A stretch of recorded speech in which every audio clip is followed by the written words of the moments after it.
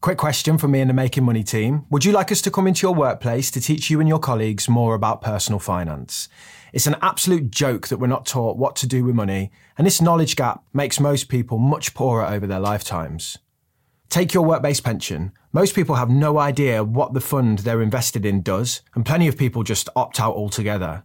We can cover whatever is most important, from the basics to complex financial retirement planning supported by qualified financial advisors who are not there to sell you anything.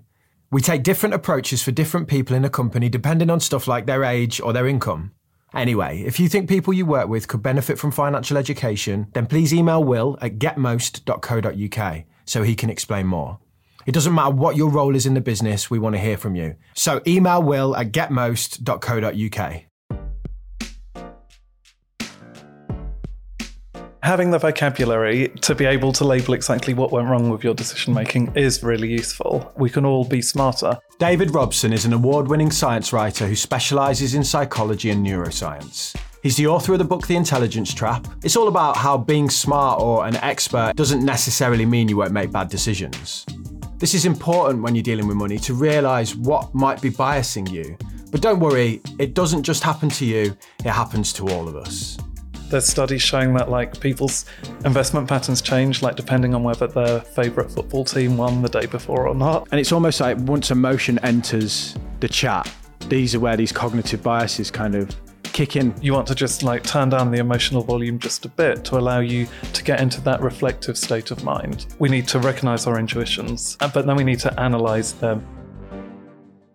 So we're going to look at cognitive biases and how they affect decision making, especially around finances because of the podcast itself. And then also kind of why smart people make dumb decisions. You're going to point out again that we're not very intelligent, I think, now by asking us a question out your book. Cool. Yeah. So this question really, it's not so much about whether you are intelligent or not, but it's whether you actually apply the intelligence you do have. Okay. So actually, even people with really high IQs perform quite badly at this task. Okay, so here it is. It's like a logic puzzle. So Jack is looking at Anne, but Anne is looking at George. Jack is married, but George is not. Is a married person looking at an unmarried person? After lunch, this is hitting heavy. Mate, I'm going to need that question one more time. Yeah, so the options are yes, no, or cannot be determined. Okay. And so I'll read it again. Jack is looking at Anne, but Anne is looking at George. So you have these three people lined up, each looking at a different person. Jack is married, but George is not. Is a married person looking at an unmarried person?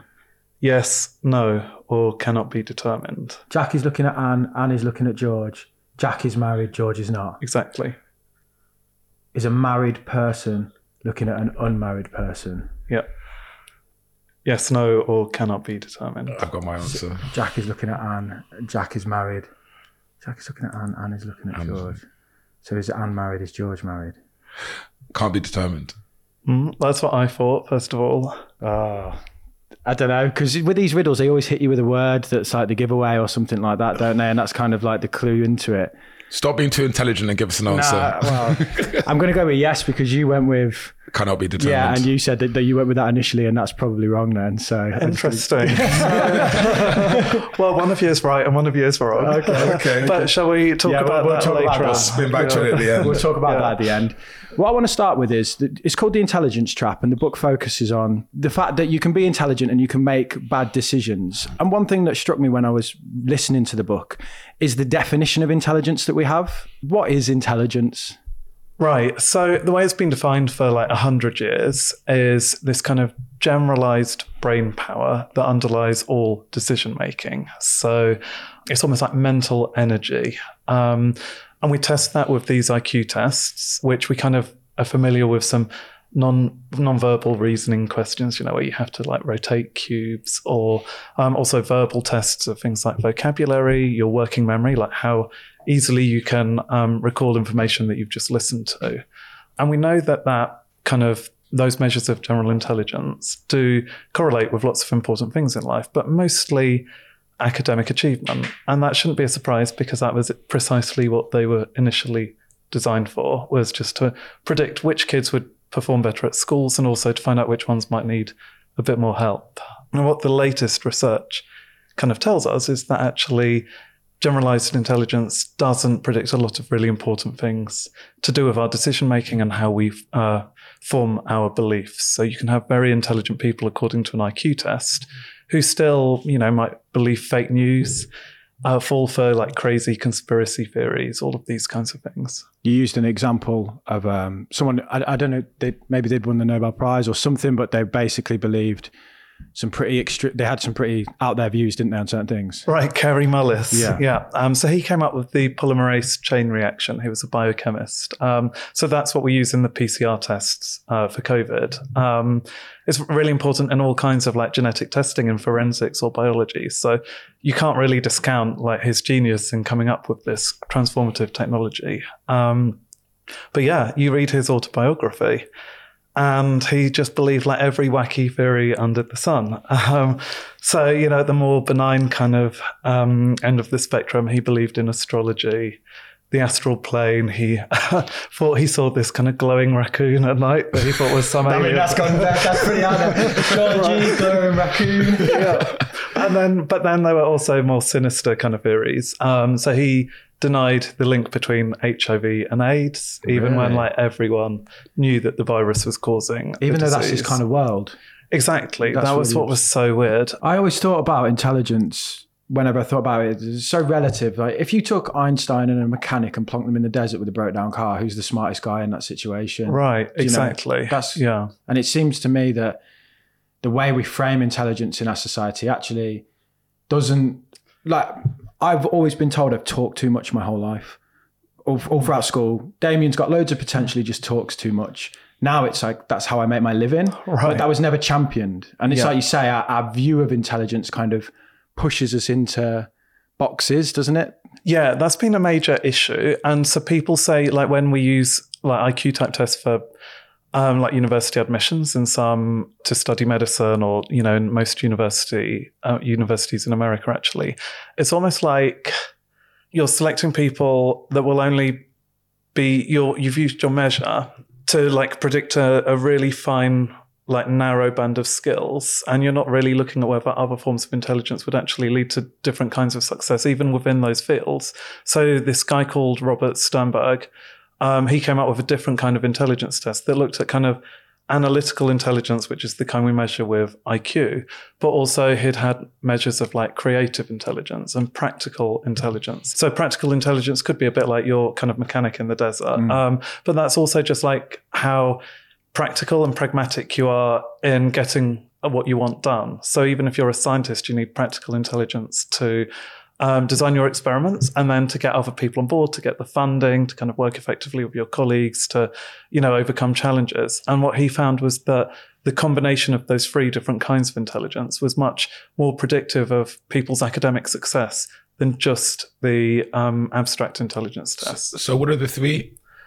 Practical intelligence, creative intelligence, and then analytical intelligence, which is much closer to IQ. What about EQ? Everyone's talking about like emotional. So that would come in this kind of framework under practical intelligence, actually, because it's also practical intelligence is also about how well you can read other people and motivate them and get them to kind of cooperate rather than kind of scupper your plans.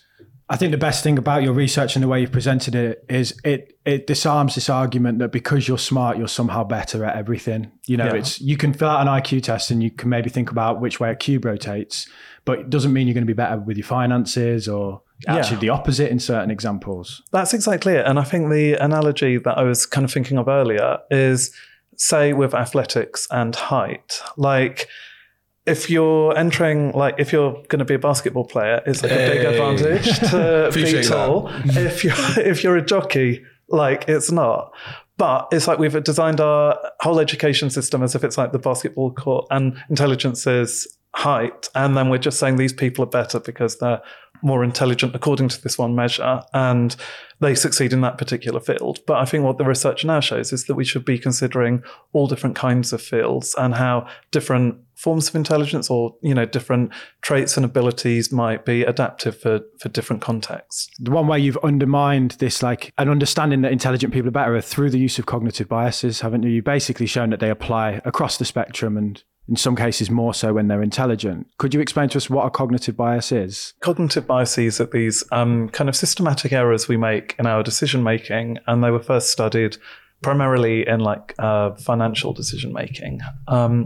So you have things like anchoring, and that is where you might hear like a totally random number, and the size of that number will then anchor your thinking so that it then affects kind of what price you're willing to pay for something. Mm-hmm. And salespeople would use that all the time. Like they might show you like a real luxury good, even though you're not interested in buying like the most expensive at all. But just having that price in mind before making your decision means that you're more willing to pay more money for something more than it's worth, essentially. 3-tier pricing systems, popcorn, yeah, the medium. They no one wants to buy the bigger one, but when you hear it's only 20p more expensive than the middle, you go, well, I might as well get that because you're anchored to the lower price. Because it seems like more value for money. Yeah. We have others like that I think are kind of more serious in a way, like the sunk cost bias.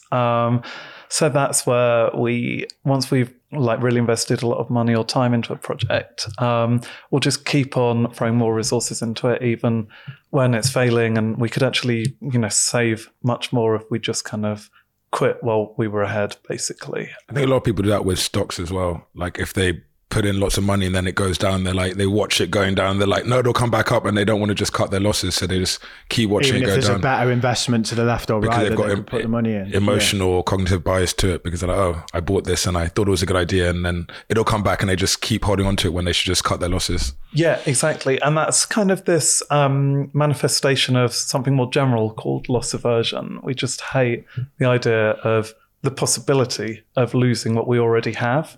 And that's really important for investments too, because you've got these studies showing that even if the odds are stacked in your favor, some people would prefer to have like a smaller amount of money, like straight away, that is guaranteed, rather than making this like slightly risky option that has a higher expected value in the future. So it means if you're always playing it safe, you're never going to win big either.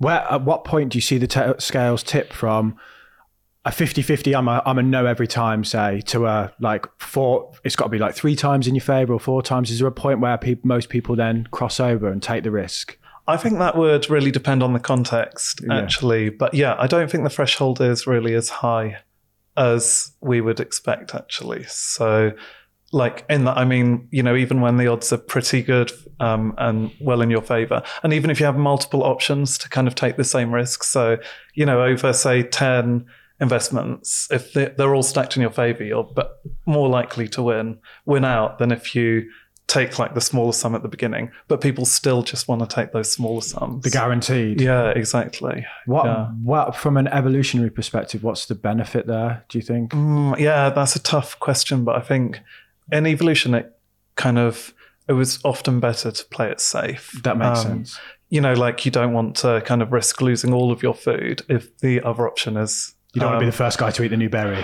Right, exactly. Yeah, you don't want to risk being poisoned. You don't want to risk losing all of your year's resources all in one go, even if the odds were slightly stacked in your favour. And do you find people that have that take more risk tend to do better, or we fear the worst outcome, but do the people who don't, do they perform better? Exactly, yeah, they would in those kinds of bets. So like the rational thing in those kinds of bets is to kind of take the risk, and so they would win out. But most people are just loss averse, so they just won't take that.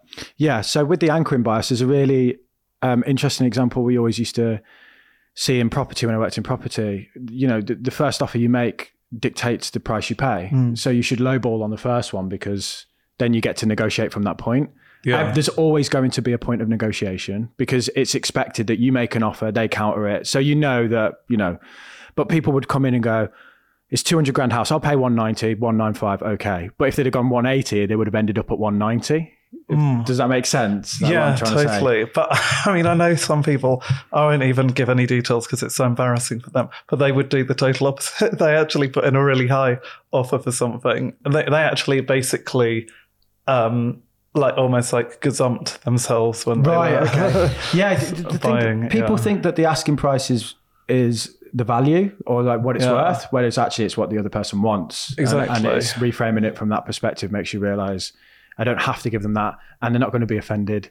You know, there's a load of like social norms involved in it where it's like, we don't like to barter in this country, say, and that feeds into that decision making. Yeah, exactly. I mean, in the example I'm thinking of, it wasn't property, but it was the equivalent of paying someone offering above the asking price because they thought they'd be guaranteed to make the sale, but all it did was increase the seller's confidence. So they ended up paying way over the odds in the end. Because then the seller starts to think, this is worth more. Yeah. So we want to focus on the money thing, and I think it's good that it applies to money in the most, and we can give the best examples. And it's almost like once emotion enters the chat, these are where these cognitive biases kind of kick in for a lot of people, like, you know, sunk cost fallacy and things like that. Yeah. Do intelligent people struggle with this in the same way? Yeah. I mean, so if you look at things like the sunk cost bias, there's basically no correlation with intelligence at all for how susceptible someone is. And if like general intelligence really was this very broad kind of mental energy, raw brain power that underlies all decision making, that just doesn't make sense. Like, intelligent people should be less susceptible to that, but they're just not. The same goes for stuff like temporal discounting. So whether you will invest a bit of money in your pensions now because you're kind of taking that away from yourself that you could spend on something nice, but you know that in the future it will pay back loads more. People are just really bad at that, and being intelligent doesn't really make you any more rational in making those decisions. You had an example of which I think was surprising for me to read, around financial well-being and debt and being at credit card limits with intelligence as well.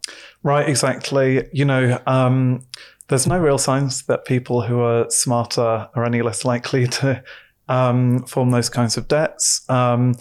The same with like suffering from financial fraud. There's actually some evidence, I'd say it's more anecdotal, that more educated people are actually more susceptible to fraud. You said that they might be targeted. Who was the guy with the cocaine in the bag? Yeah. Oh yeah, the cocaine suitcase. Oh yeah, shall I tell that story? Yeah, definitely. That's a good story. It was one of the kind of things that inspired me to write the book.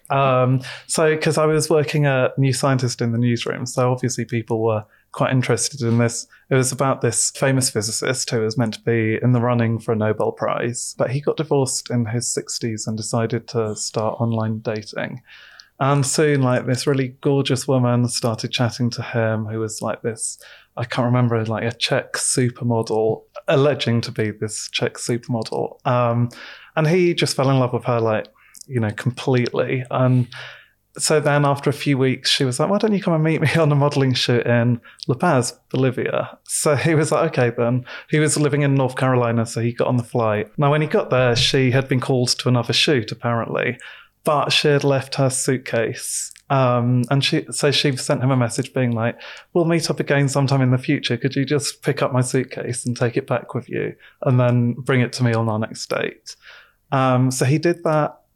He was called to the gate as he was about to board his plane. He thought he was going to be upgraded to first class, but he was arrested, and they opened the suitcase and found like 2 kilograms of cocaine in that. Surely you would think an intelligent person would open the suitcase. Even say in the airport, has anyone asked you to pack this for me? You think like common sense. If someone asks you to take a bag, you check it. He wanted to believe though. Yeah, and the heart he wants what it wants, and it's more powerful than and the then brain. your brain kind of, like you convince yourself that, she loves me. He probably knew, because he would have checked the bag, wouldn't he? Like, he probably knew that he didn't want to know what was in the bag almost. Right. I mean, so I can't remember if it was locked or if it was like hidden in the lining actually, but his friends had warned him. Like, he'd been in touch with people, and when he said he was going to meet her, and they were like, this is a scam, just like stay away. But like you said, like you're so invested in this story you're telling yourself, in this case, that this woman was in love with him, that he wasn't behaving rationally. And that's a specific form of bias that we call motivated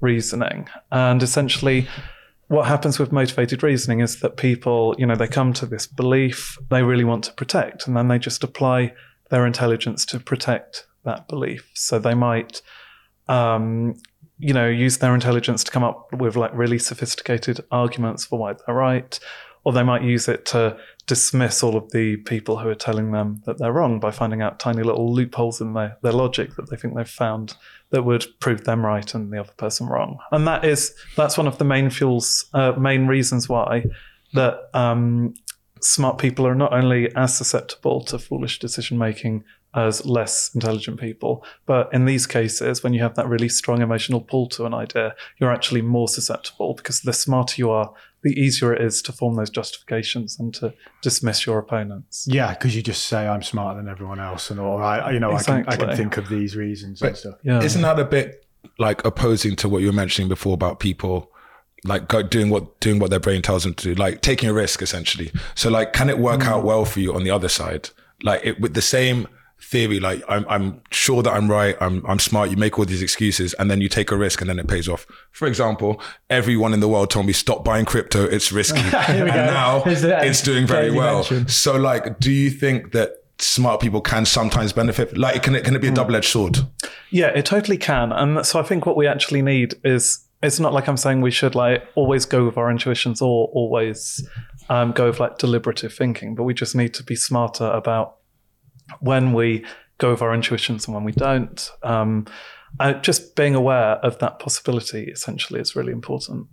Yeah, and also I think it's really important that we highlight that smart people can be scammed, because even people that have been scammed think that they're idiots at that point because of that narrative of only an idiot would get scammed, and then they hide and they don't report it. I went to number 10 to talk about like fraud prevention, and like hardly anyone reports that they've been a victim of fraud because of the shame associated with it. Yeah, which is like victim blaming. Yeah, it is. Really. It is. Yeah, like we need to have like more self-compassion actually for our mistakes. And like self-compassion sounds like this kind of woolly term, but actually, there's good scientific research behind that showing that if you do accept that you've made a mistake and that it doesn't say something awful about you as a person, you're actually far less likely to make the same mistake again, and you're more likely to take proactive steps to kind of correct what you've done.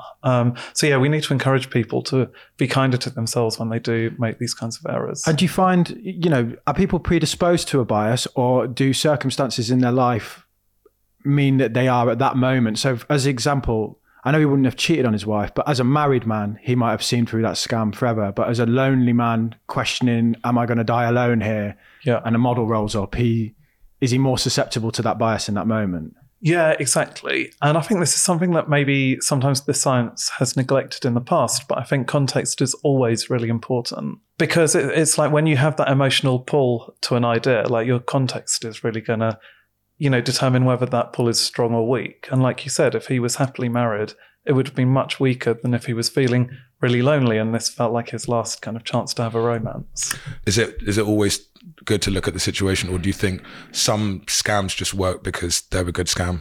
Yeah, I mean, I think they work because they're a good scam, but I think that's also because they're probably deliberately targeting the people who are more susceptible. Send a million emails and you're going to get someone that's vulnerable in that moment, right? You throw enough like mud at the wall and some of it sticks. One thing that I've seen within the finance space, mentioning crypto, is the echo chambers that exist around scams.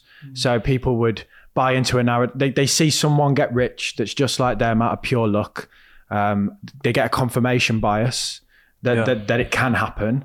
And then they find a token, which is a pump and dump scheme, essentially. Yeah. But then the community around that just becomes really internalized, and they all be like, this is going to work. We're all going to be rich. We're all going to be millionaires. And even when the thing is crashing, even when the founders are dumping the coins and selling out, they ride it into the floor. Like pack mentality around like confirmation bias and stuff. Yeah, which definitely exists. I mean, like, so in the book, I kind of do talk about kind of, the group intelligence trap, and that you see that in lots of organizations in so many different circumstances, even like in politics with like the Bay of Pigs scandal, like each person has their individual biases, and if they're all aligned in the same direction and no one's kind of questioning what the other person's thinking, that's a really toxic group dynamic. Can you guess what the biggest learning has been from doing this podcast or even my YouTube channel? It's that the most important investment you can make is in you. So for me, my path to real wealth isn't through investing, it's by building this business. And that's why I'm happy that we're working with Hostinger. Hostinger help entrepreneurs, freelancers and side hustlers with their websites.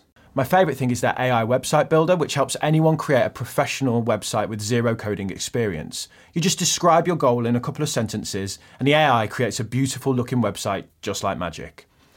You can then customize it, use the AI assistant to generate SEO-friendly text, and even use their AI logo maker. It's fast, user-friendly, and of course what I like the best is it's great value for money. You can get website hosting and a free domain from £2.99 a month. So if you want a website, then check out Hostinger, and if you use the code MAKINGMONEY, that's making money all one word, you'll get 10% off. And I've left a link in the description for you.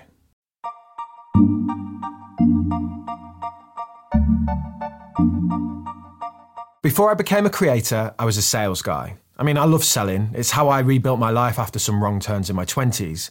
I also delivered Chinese takeaways on the side, but that was more fun money, so I could go out on a night without feeling guilty. Sales was where the real money was at, and one tool that I found really useful was LinkedIn Sales Navigator. It's a sales intelligence platform that helps you identify and then get into conversations with high-value customers so you can drive more revenue. You can use it to look for key signals like recent job changes, so you can find buyers who are most likely to convert. And because they've got 1 billion people on the platform, I mean, the chances are your targets are going to be on LinkedIn. Sales Navigator gives you the most up-to-date, first-party data so you can get into conversations with the people that matter. So if you want to give Sales Navigator a try, you can get a 60-day free trial at linkedin.com/upsell. That's linkedin.com/UPSELL for a 60-day free trial. The conversation that I have with people the most that kind of blows their mind is when they finally realize the benefits of compound interest on an investment. So you sit them down, you show them a compound interest calculator and you go, if you took away 200, 300, whatever a month for 9% for 30 years, look at that number. And it kind of blows their mind. But obviously you talk about in the book that that's a key bias or a key flaw of our brains is visualizing that process.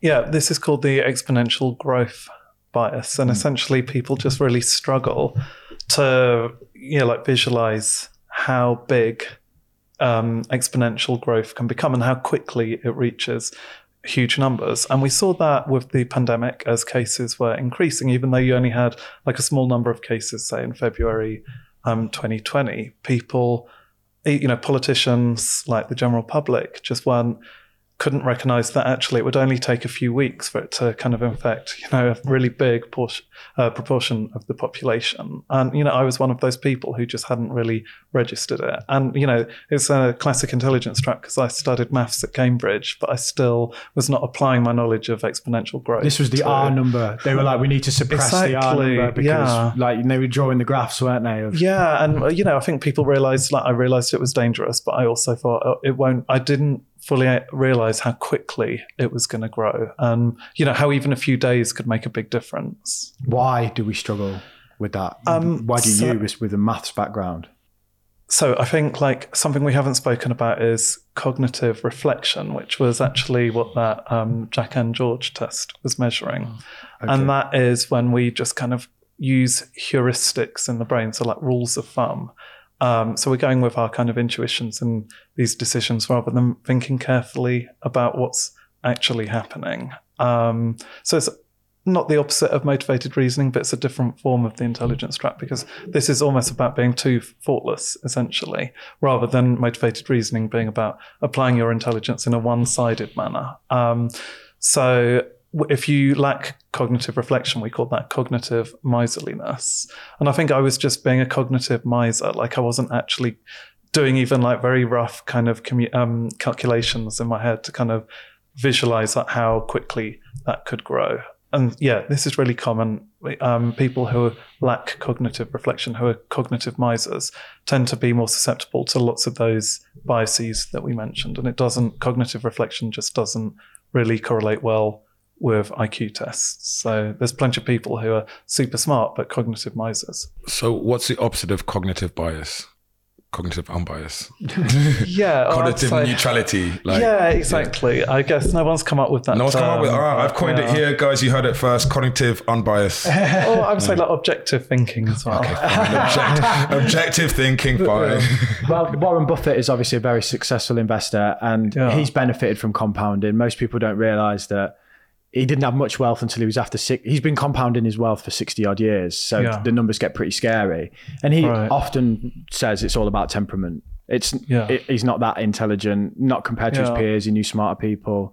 And it's just all about, mindset what he's actually talking about is his ability to control his own cognitive biases, I'd imagine, or biases. Yeah, exactly. I don't know how true this is, but I'd heard that like he keeps a diary like each evening of like, and he keeps track of like which of his decisions were good and which were bad. In psychology, people call that a cognitive autopsy.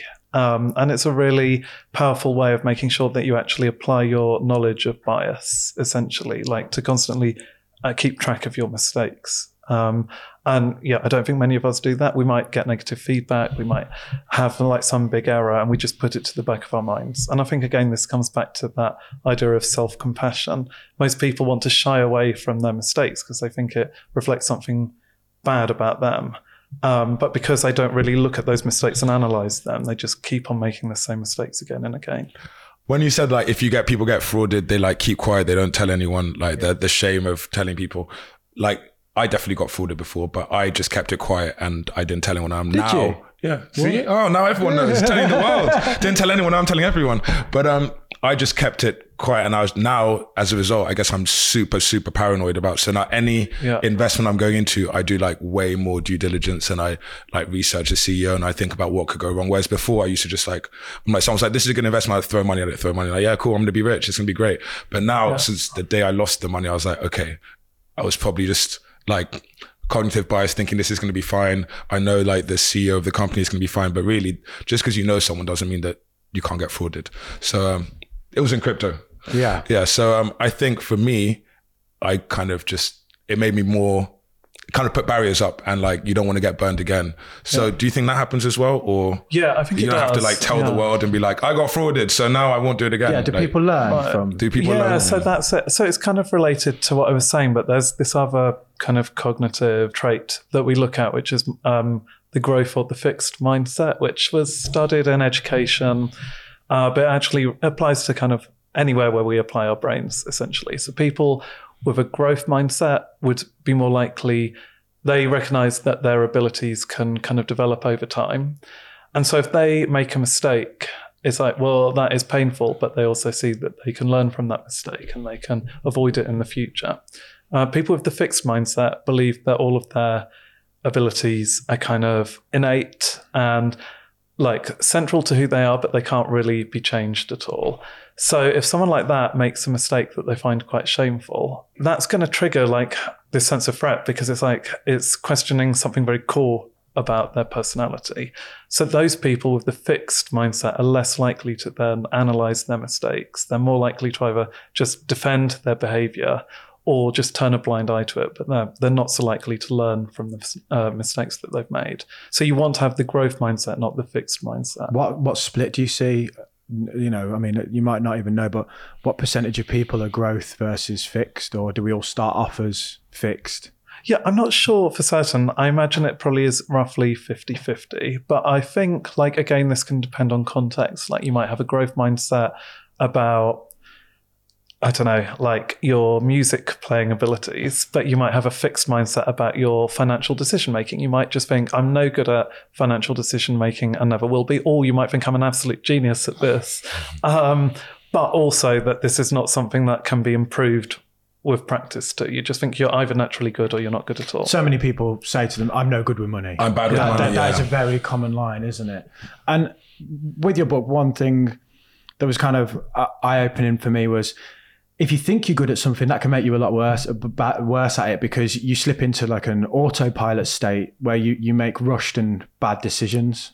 Yeah, exactly. And so this is something called the curse of expertise, especially where that really shows up. And it's where you find that super qualified people sometimes end up making worse mistakes than novices. Do you have any examples? Yeah, I mean, one that really struck me was with forecasting, like geopolitical forecasting. So there was this huge kind of tournament run by Philip Tetlock in the US where he just got loads of people, like amateurs and like professional pundits, to predict all kinds of world events. And some people came out as like super forecasters. So they were just tended to be very accurate in what they predicted. And they were also self-aware. So if they didn't feel confident in something, they were generally more likely to be wrong than if they felt really confident in their predictions.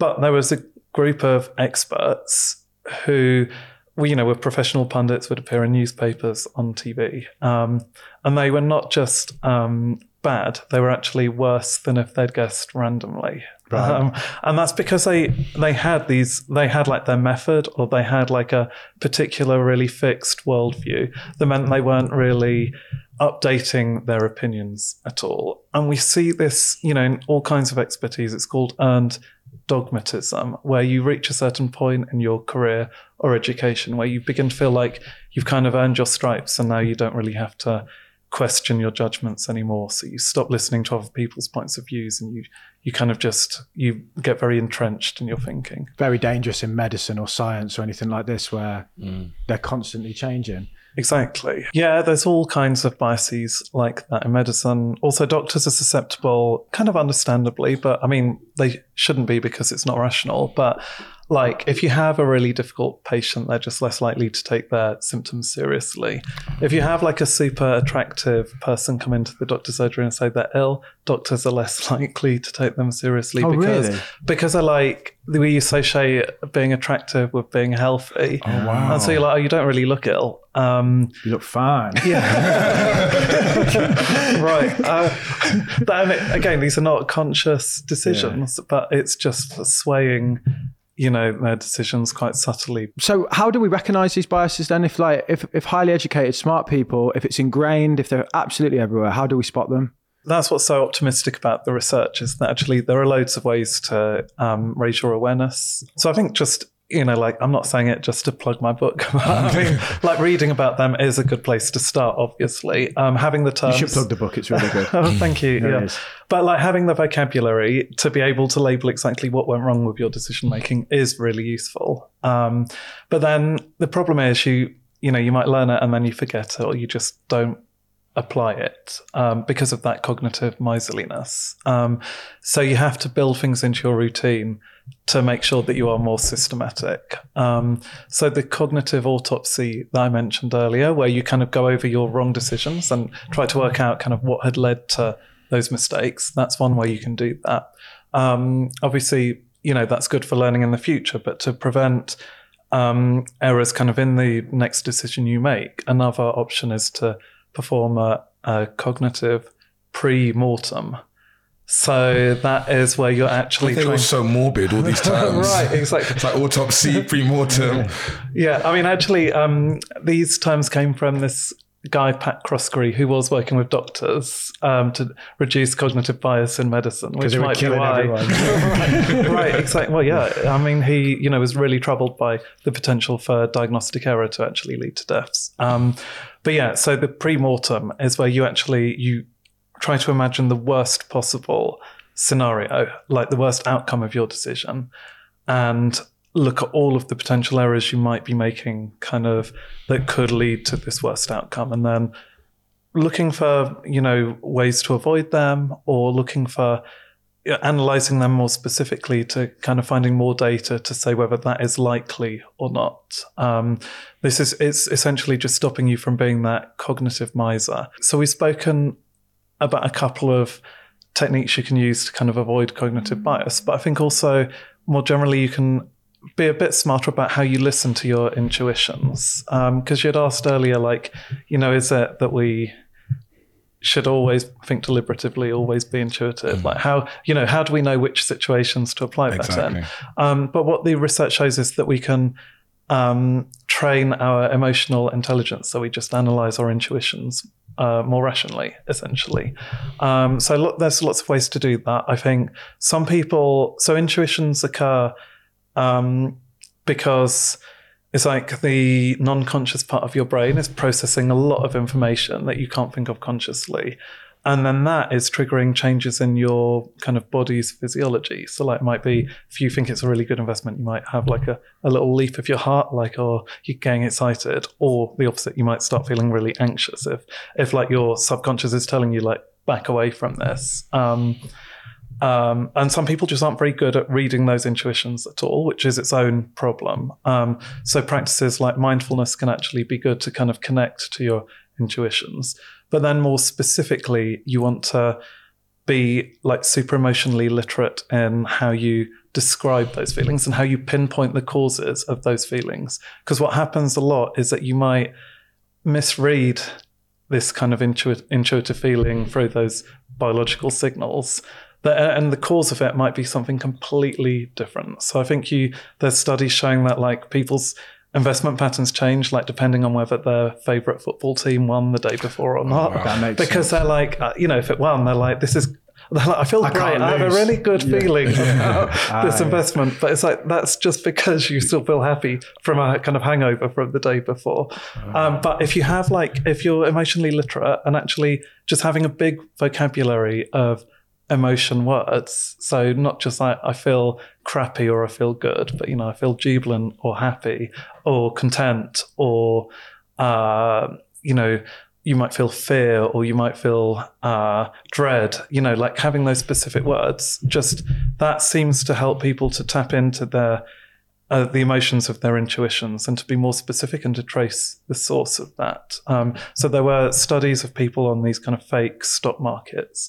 The people who were more emotionally literate in that way made the better decisions. They were better able to read the risks and the potential benefits of an investment compared to people who had the kind of cruder emotional vocabulary. Yeah, because we apply the word anxiety to a whole broad spectrum of emotions, it seems nowadays. People say, I'm anxious. Like you said, they might have dread or fear. Exactly. Yeah, it's a big problem. And some people I know, they'll be like, how was your day? And they'll just say, it was manic. And that is their answer every time. But you really need to be specific. Like, were you feeling angry with your colleague, or were you just feeling like under pressure because, were you stressed in a positive way because this project means a lot to you, or were you stressed in a negative way because you have too much to do and you don't think you can do anything to the best of your abilities? Being able to read those distinctions is what I'm talking about.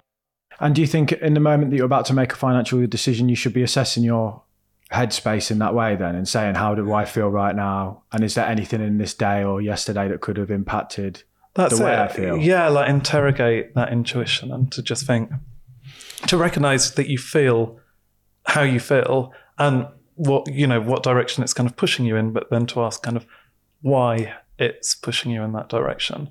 And actually, a parallel line of research had looked at this with doctors' diagnoses, which, as I'd said, can be very biased. So sometimes, like the researchers said, just like had tried to get the doctors to just ignore their intuitions altogether and just think through it in this very logical way, like fill in this table, analyze the information and come to your decision without using intuitions at all. And their decisions were not very good either. But what they found was much better was if they asked the doctor to, first of all, note down what their intuition was, like what they thought, what their guts were telling them this patient had wrong with them, and to then kind of interrogate that intuition and to look for the reasons why it might be right or might be wrong, but first at least acknowledge it. So that's the take home really of what I'm saying is we need to recognize our intuitions, but then we need to analyze them in a logical manner rather than just kind of going with them kind of thoughtlessly. All the time. Yeah, exactly. Do you have any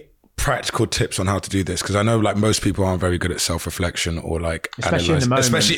Especially in the moment when you're feeling those emotions. You might think about it later on, how did I feel? But I feel like later on you kind of got like a rose tinted filter. So you might, I wasn't that angry, or I wasn't that scared, or I was probably just hungry. But like, how do you stop and say how do you analyze your... It's really tough if you're time pressured. Yeah. That's always an issue. But if you can afford to take a break and kind of mull it over, I think having that distance is really good. If you can't do that because like you're being asked to make your decision, like within the next minute, there are psychological techniques that kind of create a bit of emotional distance and like help you to get into that more reflective means of thinking. Now, one of those is called self-distancing, and there's lots of ways to apply it. Like some research has shown that just kind of imagining your friend facing the same kind of dilemma and imagine giving giving advice to your friend gives you that distance. Asking yourself how you'll feel about this decision in the future, say in a year's time or 5 years' time or 10 years' time, that can give you that distance. Sometimes just talking to yourself in the third person, like linguistically, can do the same thing. So just being like, David is contemplating blah, blah, blah. And just, it makes you sound a bit like Elmo from Sesame Street. Like, you said a foreign language as well. Yeah. Oh, yeah. was So, really so if you speak a foreign language, that also gives you Je this. parle français. Hablo español. Yeah. What else I got for you? Je ne comprends pas. That's about all I knew in French. I do not understand. Said that. Just said that. It's got you through life. Yeah. And you got a point for every question, mate.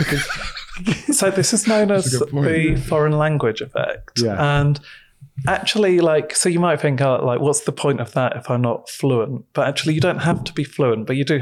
You have to have enough vocabulary to describe, crudely what you're thinking of. Like, so you have to have a certain level of proficiency, but you don't have to be perfect. But yeah, that had shown, for example, there were really compelling experiments looking at loss aversion, those investments where people, even when the odds are stacked in their favor, they'll ignore making the investment.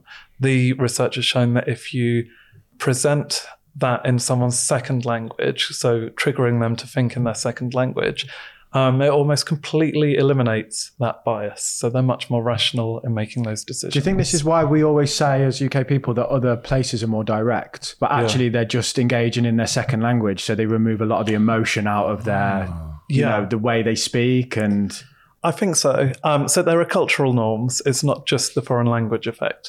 But actually, if you think about it, like if someone swears at you in a foreign language or you swear in a foreign language, that has just a lot less of this kind of emotional impact compared to if it's like this word that you used when you were a kid and your mum like shouted at you for saying that word. So it's that kind of thing. With our native language, each word has much more resonance because of all the experiences we've had, which is great. Like, in lots of ways, it makes a story you hear in your own language so much more vivid. But sometimes you don't want that. Sometimes you want to just like turn down the emotional volume just a bit to allow you to get into that reflective state of mind. And that's where the foreign language effect can really work in our favor. That's fascinating. Really, I like the idea of like, imagine if you were giving your friend advice, because especially with like relationships, lots of my friends have loads of advice for everyone else. But then when they're in a relationship, I'm like, you're literally doing the things that you told like me off, or told my sister off, or told your friend off for doing. And you're in the same situation, but you're doing the opposite. Yeah. So it's like, everyone has good advice for other people in relationships. But when it's their own, they can't see that they're the problem. Just in life. Like, I can't see the wood for the trees. That's what, I speak to other YouTubers and like, we basically have the same conversation with each other but we're just, they're stepped away from the situation. So they're not wrapped up in the emotion of it. So they can just give you the advice. It's like you're speaking in a mirror, basically. It's just one side of it's quite emotional at that point. Yeah, exactly. So taking another's perspective is also a good way of avoiding bias, as long as you trust that other person. But that phenomenon of giving other people better advice than you would give yourself, that's called Solomon's paradox in psychology. And it's been proven really robustly that our decision making is wiser when we're thinking about someone else's problem compared to our own, unless we use psychological distancing to overcome it. Why? Why are we so useless? So this is because if you're really immersed in the emotions of the situation, like that, you have that emotional drag, and that is triggering all of those biases and things like motivated reasoning. That is like, it's just making your thinking like a complete mess, essentially. How is that useful though? Like, why is that there, in that moment when you need your brain the most? Why does it let you down in that sense? Yeah, it's frustrating, isn't it? Very. I wonder. I mean, I'm trying to think in evolution if it would have been a definite disadvantage, in that some things we've got that don't work out great for us in modern life is just because it also wouldn't have necessarily affected our survival. So I wonder if it's... One example that I have is we want to be socially accepted, don't we? Because maybe from an evolutionary perspective, to not be would be death, because you'd be kicked out of the tribe and you'd be dead. Yeah. Whereas now, like, putting yourself forward is really valuable. Like sticking your head above the trenches, especially online. But you will face hate online, because if 1 million people see you, at least 100 of them are going to hate you. Yeah. So you kind of have to fight against that internally. It's like a really hard battle every time you put yourself out there. Yeah, exactly. And so that's also why we suffer from groupthink, because, like where we're... it's French. where we're amplifying each other's biases, because they're all kind of aligned, and no one dares to question what the status quo, because we have that fear of being excluded. But you can set up that the kind of correct culture in your group where actually, it's the social norm to be able to disagree, and then that will help you to avoid that groupthink. Yeah, like certain companies have that within their core values. Ray Dalio says that's a core value of his hedge fund, is to anyone can raise an idea, anyone can criticize anyone from the top down. Whereas I've worked in like dictatorships essentially where it comes from the top and you don't question it. Yeah, exactly. So that's, that bears out with the research. And what's ironic there is that often it's the companies with the kind of culture of positivity that are the most guilty of that kind of dictatorship that you say, like a cult. Where they start off all happy and like for God, and then they all kill each other. Yeah, exactly. Because it's like, often in those companies are like, I don't want problems, only solutions. But it's like sometimes there's a problem that really needs to be tackled, but you don't have an immediate solution. But if you're kind of screaming at people because they're being too negative, that is not going to solve the problem. Speaking of group circles, I really want to know the answer to this question. Okay, yeah. Can we read it out again just to try and just to see if we can get last ditch attempt at it? So Jack is looking at Anne, but Anne is looking at George. Jack is married, but George is not. Is a married person looking at an unmarried person? Yes, no, or cannot be determined. I mean, Jack could be looking at George as well as Anne. So I'm going to say yes. I mean, it doesn't. Jack is looking at... He could just be... I can look at both of you right now. So wait, it was yes, and I think you said cannot be determined. I'm definitely right. So the compliment, like some kind of bias going on in there. Even if you tell him he's wrong now, he'll be like, "You're right." He's wrong. He wrote the book, but he's wrong. I'm right. Okay, so the right answer is yes. God given, mate. Just soak it in. But most people say cannot be determined, and that's because scientists call it a lure, in that it's like it's the intuitive answer, even though it's wrong. Yeah. And you have to kind of override that and think about it a little bit more objectively and deliberatively. Now, you can do that by...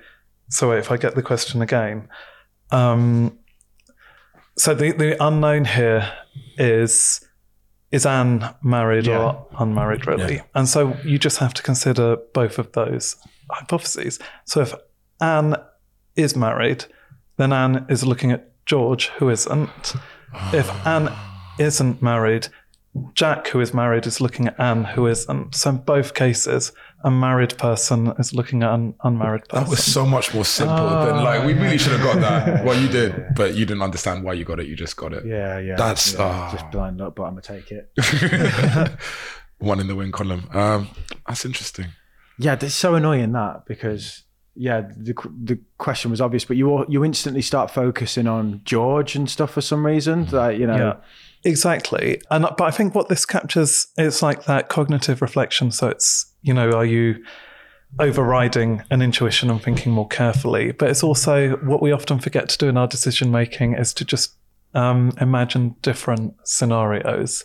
Like two separate hypotheses. Even I tried to. I couldn't. I was going you're trying to and you can't. And I was like, surely the answer can't be it can't be determined, because that would be a really bad question if you can't figure out the answer. But I was like, that's going to be my answer because you can't figure it out. But so you can. I gave that answer the first time I saw it. Great minds think alike, and then Damo just does his own thing. One of my favourites is how many animals did Moses take on the ark? Ooh. A lot. Oh, no, he took none. They could walk themselves on. Is that your answer? Okay, actually, I think specifically it's how many of each species did he take? 2. Well, no, he took one of each species. 2. No, right. Because if he took one, they can't procreate. 2 by 2. The animals went 2 by 2. Hurrah, hurrah. Yeah, so 2. Two. So they can have... And let's not jump to conclusions here, mate. Let's think about this because... Yeah, we can't get done again. Can you ask the question again and then we'll go from there? How many animals of each species did Moses take on the ark? Moses didn't take anything on Yeah, the it's ark. like, See, I was thinking about This is why I get how the big many bucks, mate. I was looking at the species and I was even well, yeah, it was Noah. You're trying to trick this us. is what I mean. You got to listen to the question, mate. This is why you got to listen to the It's question. full of tricks. One more. It's full of tricks, Yeah, isn't you it? got to go for it. one more. I'll have to look. Yeah, cool. So in a lake, there is a patch of lily pads. Every day, the patch doubles in size. If it takes 48 days for the patch to cover the entire lake, how long would it take for the patch to cover half of the lake? See, I got this. Yeah, so I know this answer. Yeah, you're not answer then. 48 days. Yeah, it takes 48 takes 48 days. to- It doubles every day. 47 days. There you go. Come on. I finally got one. I was literally going to say half of, I was like, what's half 48? 24. Yeah, I was going to say 24, but I was like, no, that's too easy. So again, 24 is the kind of intuitive law. Yeah, it's like if there's a drink and you drink half of it a day, how long does it take to drink it? And it's like you kind Forever. of you can never get to the end of it. Yeah, exactly. Yeah. So it's kind of compound interest again, actually. Yeah, but- yeah. Oh yeah, in reverse. Yeah. Fascinating stuff. Honestly, the book is amazing, and it's full of those tidbits. And what I got, you read it and you think, like I'm not alone in my ways. Do you know what I mean? Yeah. And sometimes when you trip yourself up, I think you kick yourself really hard. Whereas what you do is you apply the science to the traps in our own mind. You know. Yeah, thanks. I mean, because I think my publisher were a bit worried that it was, it sounds too negative, like because smart people would be triggered by it. But I think the optimistic message is actually that once we are aware of these errors, like it's comforting to know other people are doing the same things, and then we can learn to improve. Like we can all be smarter, and actually, even if you don't have like a super high IQ. By applying like all of the things you learn in this book, you're going to be outpassing like all of the people who might have like a PhD or like a better education than you, but you're applying your intelligence much more smartly. If you missed anything in that episode, don't worry. We do a really good summary of everything that's gone on and what we discussed in our newsletter. You can sign up using the link in the description.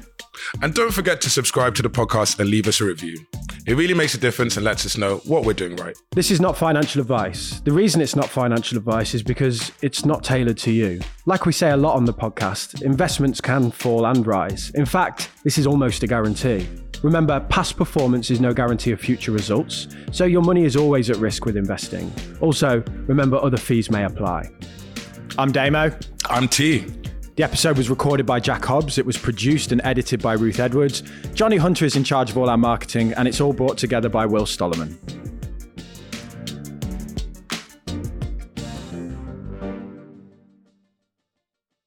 Here at Mindset Win, we want to give you the tools to become better at what you do. Taking inspiration and wisdom from our guests, we will hear stories, strategies, tips, and tricks. Told by leading names in sport and beyond.